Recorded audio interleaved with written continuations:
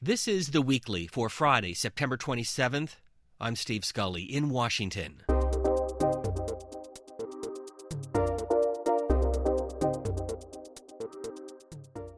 On Capitol Hill, congressional Democrats have begun the impeachment process against President Trump. If it comes to a floor vote, the 45th president could be the third U.S. president to be impeached by the House of Representatives. At this historic point, what happens next?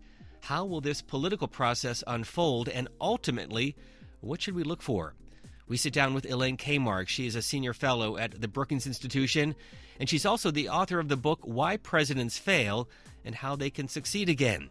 She joins us to discuss this moment, the precedent, and potential constitutional path forward around the impeachment debate. Elaine Kamarck, what a week. Wow, what a week is right. I wonder if you could, as somebody who has been in this town for a long time, seen a lot, put this week into perspective. Where are we? We are approximately where we were in the spring of 1974. That is the closest approximation, because in the spring of 1974, what had been uncovered was the fact that there was a taping system in the White House, Richard Nixon's White House. And until that revelation, there had been lots and lots of smoke, but nothing implicating the President of the United States in a major scandal involving abuse of power. Once it was revealed that there was a taping system, and once the Supreme Court ordered that system turned over to the United States Congress, there was a rapid set of movements towards impeachment of Richard Nixon, which culminated not with an impeachment vote, but with 3 United States senators walking into the Oval Office, led by the late, great Barry Goldwater, telling the President of the United States that he would lose an impeachment vote and he would not be acquitted. He would be convicted in the Senate because the Republicans had abandoned him. So this unfolded and unraveled rather quickly in 1974. And I think we could be at the beginning of a similar period in history, although I would not necessarily predict the same outcome. And clearly one of the very big differences in 2019, the media, social media, and in particular Fox News. And we're seeing it already with Laura Ingraham, Sean Hannity, and others on the Fox News networks. Well, I think that's right. But, I think we often overestimate the rapidity and the impact of social media. I mean, what clearly happened in 1974 was that there were people of the president's own party who came to the conclusion that the president had done something that seriously violated his constitutional duties, and that was involved in the abuse of power. And what the president had done back in 1974 was order the CIA to, or attempt to order the CIA to tell the FBI to back off the Watergate investigation, which was clearly an abuse of power. And what you have here looks very much like a similar abuse of power. And this time, the big difference is there's no waiting to see what the president knew and when he knew it. We have that. We know what the president did. There is no question about what he did. And you have an apparatus that's going to try and convince America, Fox News, that it's actually okay for an American president to use the powers of his office and the powers of the United States government and $391 million in military aid to convince the leader of another country to interfere in an election on behalf of that president. Now, the facts, in Watergate, it took a long time for the facts to unravel. Here, we've got a pretty cut and dried factual situation.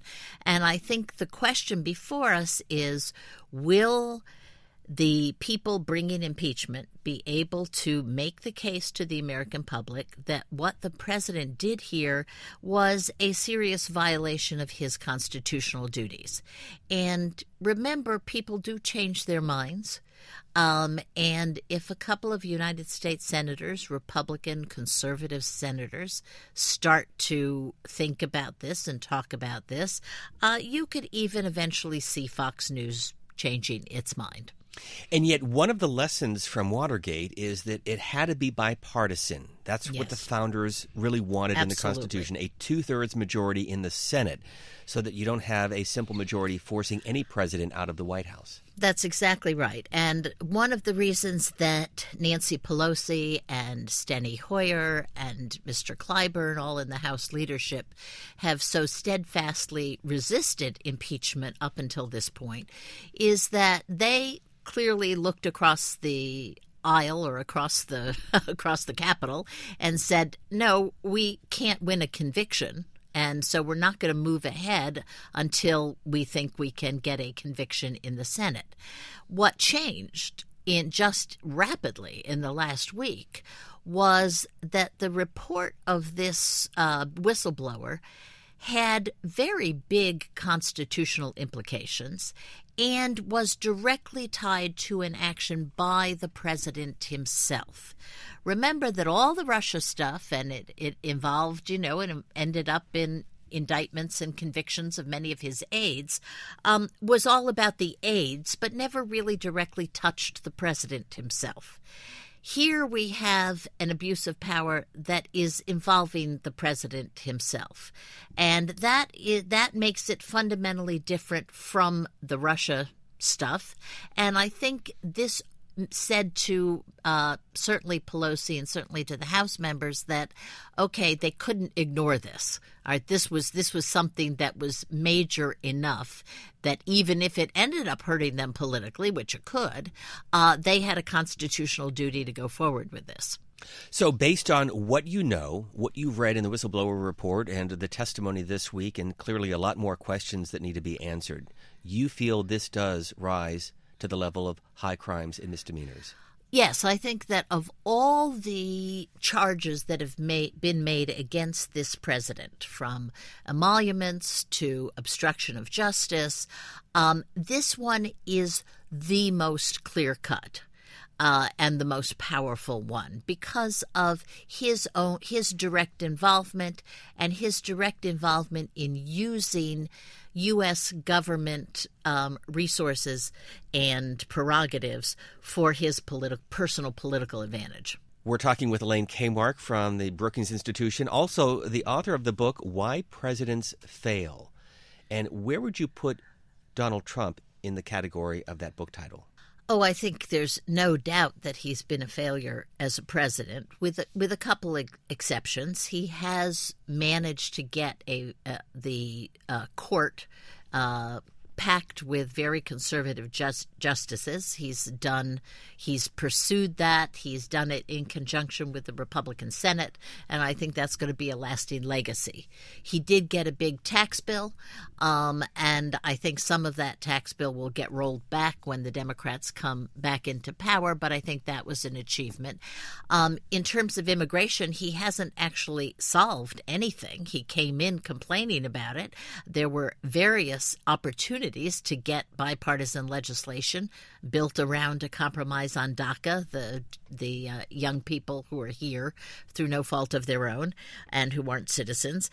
So there were a variety of ways that he could have dealt with immigration. Instead, he has used it to fan the flames of hatred and racism rather than engage in a constructive dialogue about how we redo our immigration laws and how we prevent the crises at the border. So it's interesting on immigration, which clearly he thinks is his great political ace in the hole.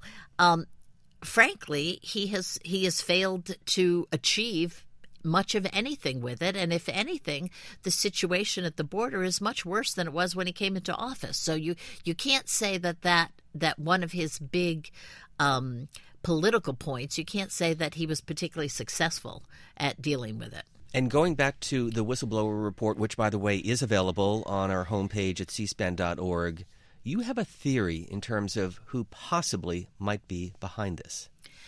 Yeah, I think you have to look at the timing of everything. This phone call occurred under the previous or the most recent National Security Advisor, John Bolton. July 25th. July 25th. He then was summarily fired about a little bit more than a month afterwards by the president in the president's typical humiliating way by tweet. Okay, and we know that he had a much more conventional approach, even though it was slightly more conservative or more hawkish than many. But he had much more of a conventional approach to American foreign policy, particularly as regards Russia and Ukraine. And so it is just interesting to speculate that this happened after his leaving the White House, and maybe he had friends in the government that wanted this known. And I wonder if this would have been known had he remained in the White House. The other factor that complicates in trying to cover this is what we're hearing from the president, from Republicans, and that is allegations that the former vice president's son, Hunter, was involved serving on the board of a gas company in Ukraine, and the role of the prosecutor that the vice president in 2016 forced out. And it gets confusing because the prosecutor, as I understand, was forced out by the foreign policy community in the U.S. and our allies across Europe, that they thought that this guy was corrupt and that it had nothing to do with the gas company. But can you clarify that? No, I don't think anybody can clarify that. I think this, I have been to Kiev once. I have had a little bit to do with Ukrainians, and I can say that what most people, I think is that the country has a lot of problems around corruption. They are constantly putting previous presidents in jail for corruption charges, and then the previous presidents get out of jail. So I can't clarify that. I'm not sure anyone can clarify that, and I don't think that's the issue here. Okay. And yet the president says, he is glad to have these investigations. Oh, by the way, his former campaign chairman, Paul Manafort, in jail right now because of money from Ukraine. Yeah. No, I mean, look, everybody who got involved with Ukraine ends up in a mess. Let's face it. There's a lot of people who, it's not Paul Manafort, the most well-known, who got involved with Ukraine and probably regret it, okay? Because I suspect that after all the legal fees, they've even lost a lot of the money they made there. This is a country that pays campaign consultants in cash. Okay, this is not a country that acts like Western democracies typically act. Now, it's difficult to do business there. They have had deep-seated corruption problems for many, many years. I heard this when I was in Kiev, and people generally know it. For us from this distance to be able to sort out who's a good guy and who's a bad guy there, I think is extremely difficult. But I think that fundamentally that is not the issue. Okay, the issue is the use of the resources of the United States of America for personal political gain. If the President of the United States had tried to take $391 million and put it in his own campaign account, we would say, hey, wait a minute. You can't do that. Well, here he had $391 million in military aid to the Ukraine that he was withholding, and it was clear that he was withholding it until he could talk to President Zelensky and make a little deal. And that, I think, is the issue, not who's corrupt in the Ukraine. But again, the president is saying this is about Joe Biden, Hunter Biden, and his corrupt son, I'm using his words, by serving on a board in which he had no experience. Yeah, and that may be the case, right? That may be the case. But again, it's not the issue here. So how do people make sense of all of this? I think they have to separate out the two issues, okay? Believe me, from Margaret Thatcher and all over the world, the children of very famous people get to do all sorts of things. They get to be on boards where maybe they're not qualified. I suspect this can be said of the President Trump's own children and very many political children. Okay, I don't think that that's necessarily corrupt in the legal sense, but it does happen. It's obviously going after access to people in power. That happens all the time. That is a different kettle of fish than using the United States government to make a deal with a foreign leader that is to your own advantage. So let me bring it back to the start of our conversation. And as you know, where you stand often depends on where you sit. Sure. So during the last impeachment of a president, William Jefferson Clinton, there was this from Jerry Nadler, who is now the chair of the House Judiciary Committee. Because he knew quite properly that an impeachment of a president is an undoing of a national election. And one of the reasons we all feel so angry about what they are doing is that they are ripping from us, they are ripping asunder our votes. They are telling us that our votes don't count.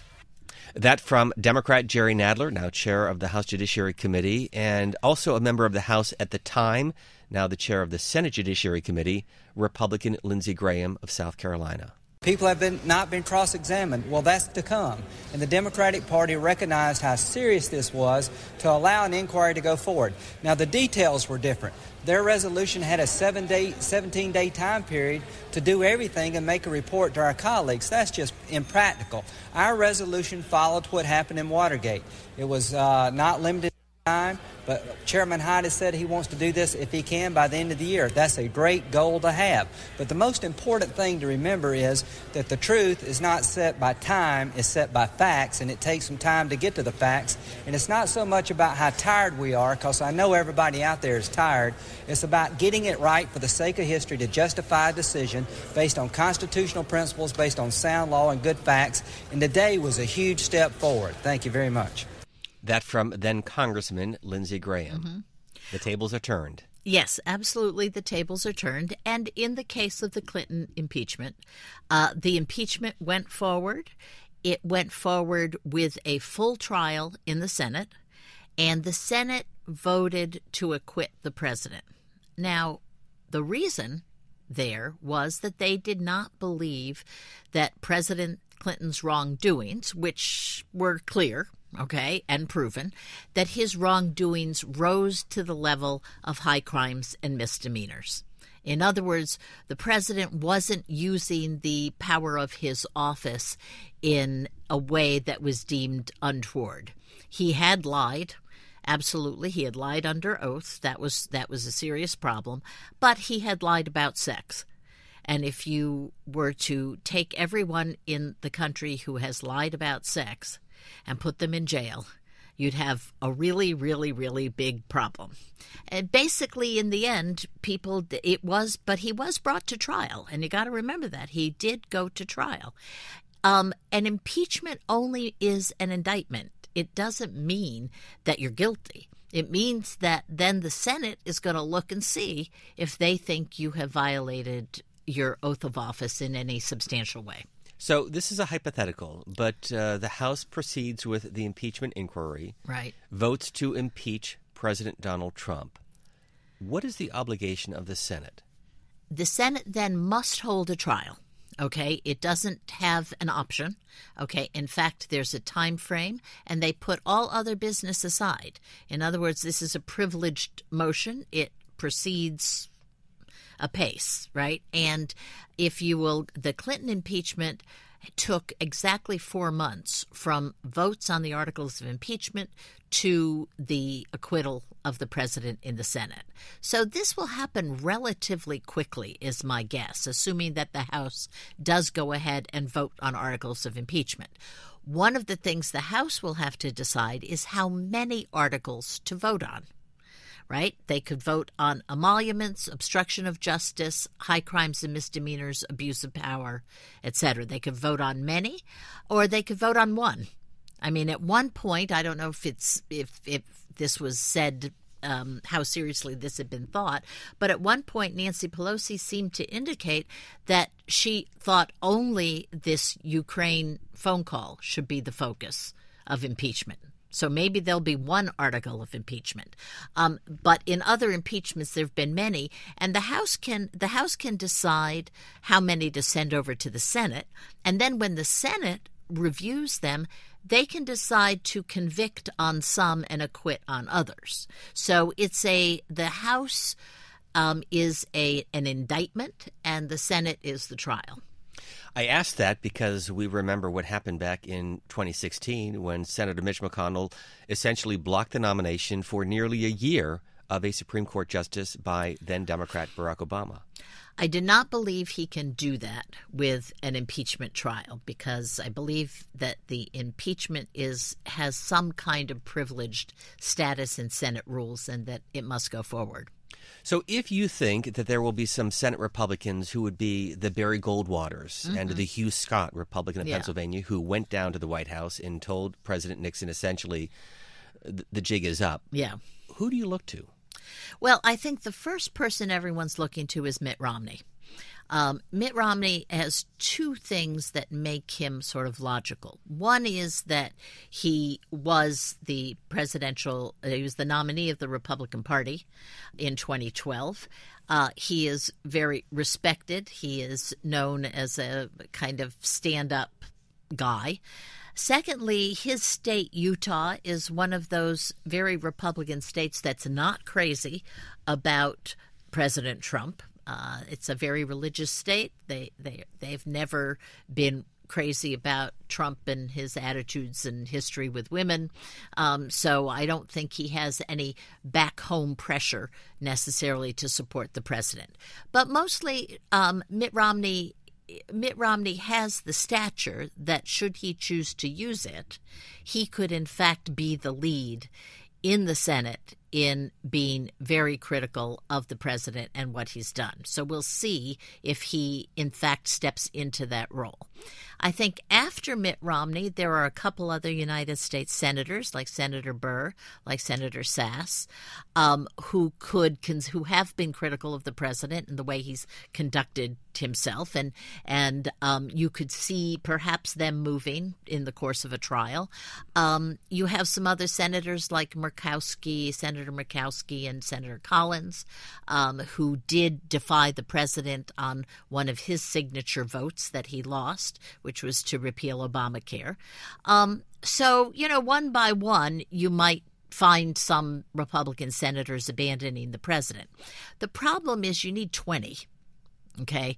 And I'm not sure that they could get 20, although there's an intriguing quote in yesterday's Post from Mike Murphy, a Republican consultant, saying that if the vote were private, there would be 30 Republican senators to impeach this president.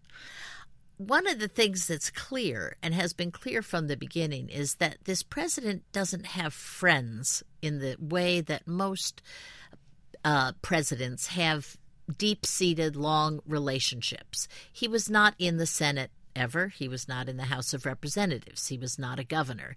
He doesn't have any deep relationships with other elected officials. And that's the sort of thing that will help, frankly, in a situation like this. And this president has a cultish following among Republican primary voters that is sufficient to scare a lot of Republican elected officials into supporting him, but he doesn't have friends. And we'll see if what happens. How do you think historians will view the period that we're in right now and the period we're about to embark on in the weeks ahead? Oh, I think this will be a major test of the Constitution. I think it's going to be a major test of the Constitution. It will be a major test of the separation of powers. The Congress has, from time to time, defied this president. But this president, as he's stayed in office, has grown increasingly antagonistic towards the Congress itself. So this president has, refused to hand over documents in situations that have been unprecedented. And so I think that this will be one of those points where we will see if the Constitution holds up, and we'll see if the separation of powers continues to be a bedrock of our democracy. So this is an impossible question to answer, but if the founders were here today, do you think they would say this is exactly why we set up the system the way we did, and the system needs to work? I think that's exactly what they would say. I mean, I've thought from the beginning that this president has tested the constitutional order in the United States more than any other president we've ever had.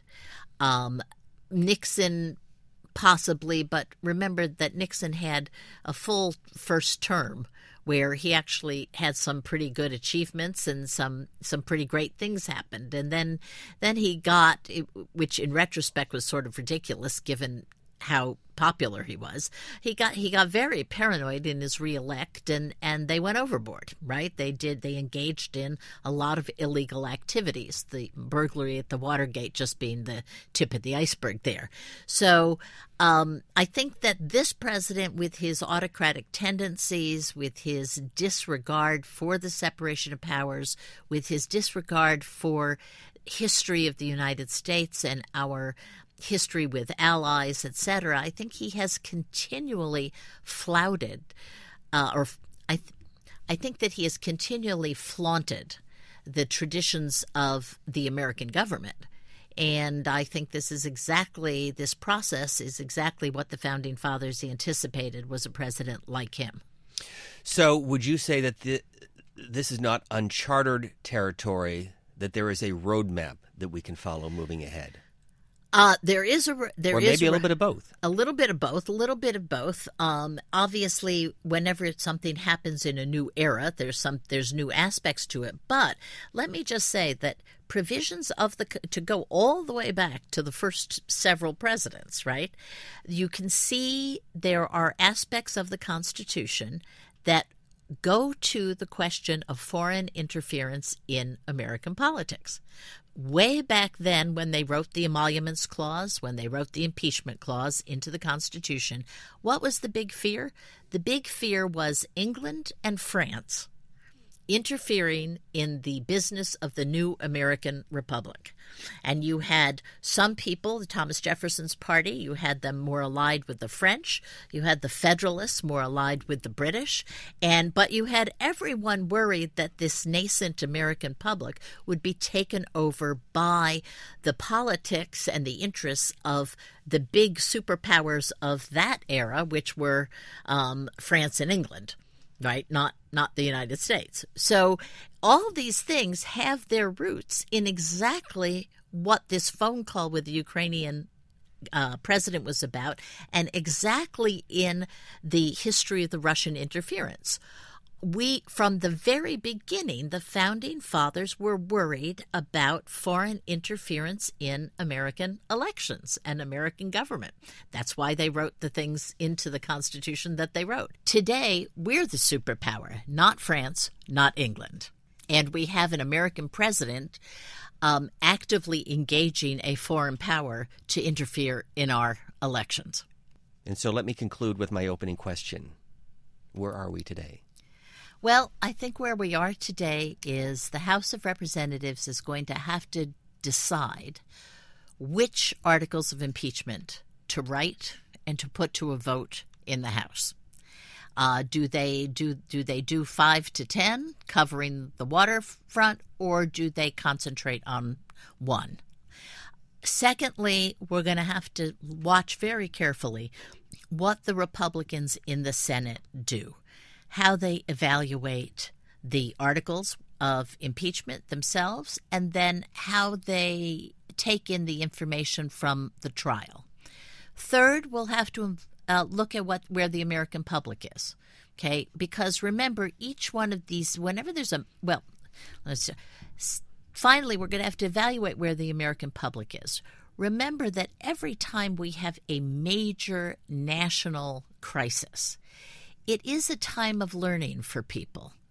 If you're a dentist in Cleveland, right? If you're, if you're an engineer out in California someplace, you don't spend your time thinking about the Constitution. You don't spend your time thinking about emoluments.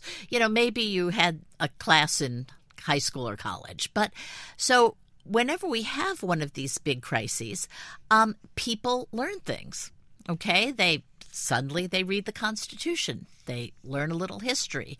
They're educated as to why, for instance, there are processes involved to monitor what presidents say to foreign leaders, and why there are laws and traditions that prohibit self-dealing from a government position. So there's a learning to go on. So don't watch the polls right now. I mean, things will change over time as this process goes forward. And as the process goes forward, we will be checking in with you often. The book is titled Why Presidents Fail. Elaine Kamarck. Her work is available online at brookings.edu. We thank you for joining us. Thank you for having me, Steve. And a reminder, this podcast is available on the free C-SPAN radio app and on the web at cspan.org. We thank you for listening.